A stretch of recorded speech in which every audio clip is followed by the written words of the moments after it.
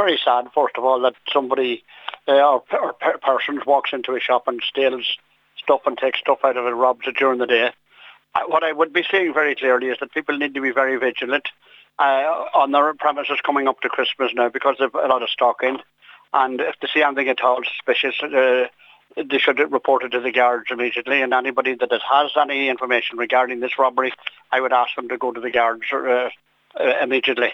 It's important to do this because businesses are under pressure, and the last thing they need is a robbery to take place in their premises, because we know how hard it is to get insurance after that. And I would ask anybody and everybody to be vigilant that's in business, no matter big or small.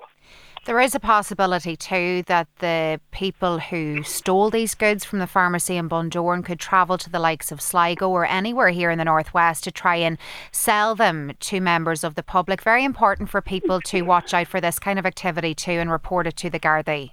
Well, that is correct. And if anybody sees stuff being sold at a cheap rate and know that it's dearer, it's much expensive than what they're selling at, then they should certainly go to the Gardaí. And usually what these people do is they move on to other towns, and probably will be setting up other towns for robberies as well.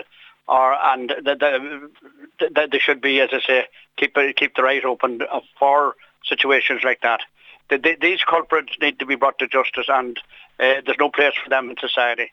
And I do believe that they do have an organised situation where they distract the shopkeeper or the business person while the other people do the robberies.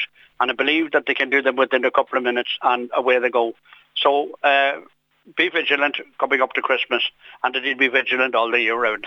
And many local businesses, as we know, are struggling to keep the doors open currently with the cost of living crisis and inflation and so on. I'm sure that business in particular in Bundoran, it's a serious blow for them to have such a substantial amount of goods stolen. It's very sad and very serious, as you rightly said. Businesses are under pressure. They're working hard. They're working, trying to keep the lights on, for the want of a better word. They're trying to do the best they can to serve the public in whatever way they see fit.